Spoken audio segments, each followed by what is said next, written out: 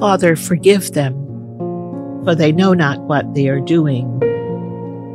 We, the broken, live among the broken, and we also break others despite our best efforts not to. Father, forgive them, for they know not what they are doing.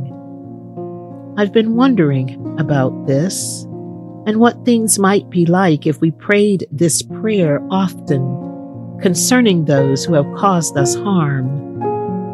The prayer does not negate the behavior nor the impact of the offense or offenses, but it is certainly a way forward toward healing, reconciliation, freedom, and love.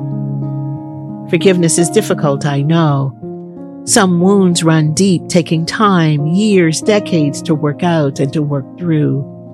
But it is possible. There is a way forward worth pursuing. Lord, forgive.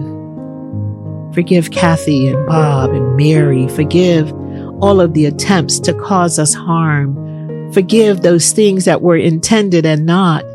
Harsh words that triggered so much pain. Forgive the disenfranchisements, the betrayal of love and trust. Forgive those who spoke lies so freely against us. And Lord, forgive our sins as well, for they are many.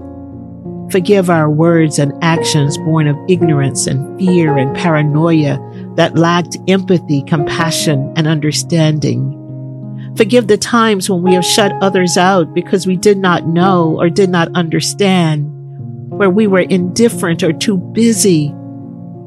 Forgive us, O God. Holy Jesus, help us to begin again. Amen.